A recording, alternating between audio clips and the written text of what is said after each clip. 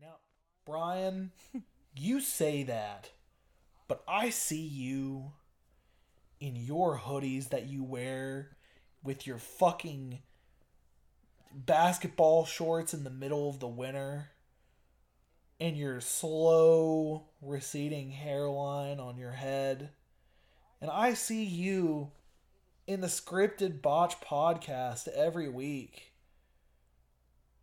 acting like you know about wrestling, but I call you out on it on the intro every other episode, and you don't know anything about wrestling.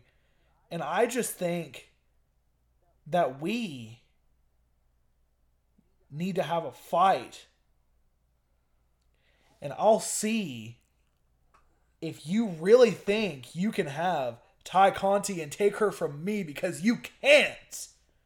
Because I am the greatest slightly chubby human being to ever exist on the planet. Pierce Lancaster. Are you done?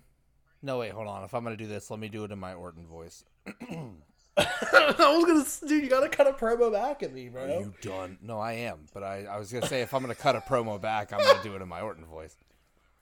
Because all I hear is you sitting here, talking, acting like you know what you're talking about.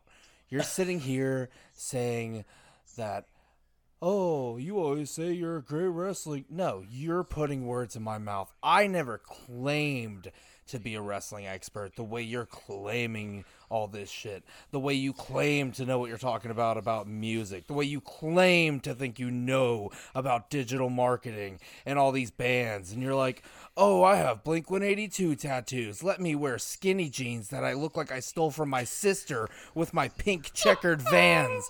Oh, that'll make me look real hard. I say hard all the time and talk like I'm ironically trying to be cool, but in reality, I'm just another copy and paste of any mainstream fuck.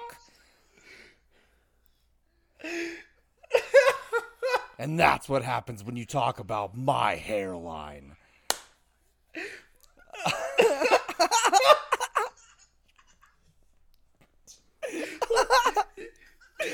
Dude, I don't dress like mainstream people. Eat shit.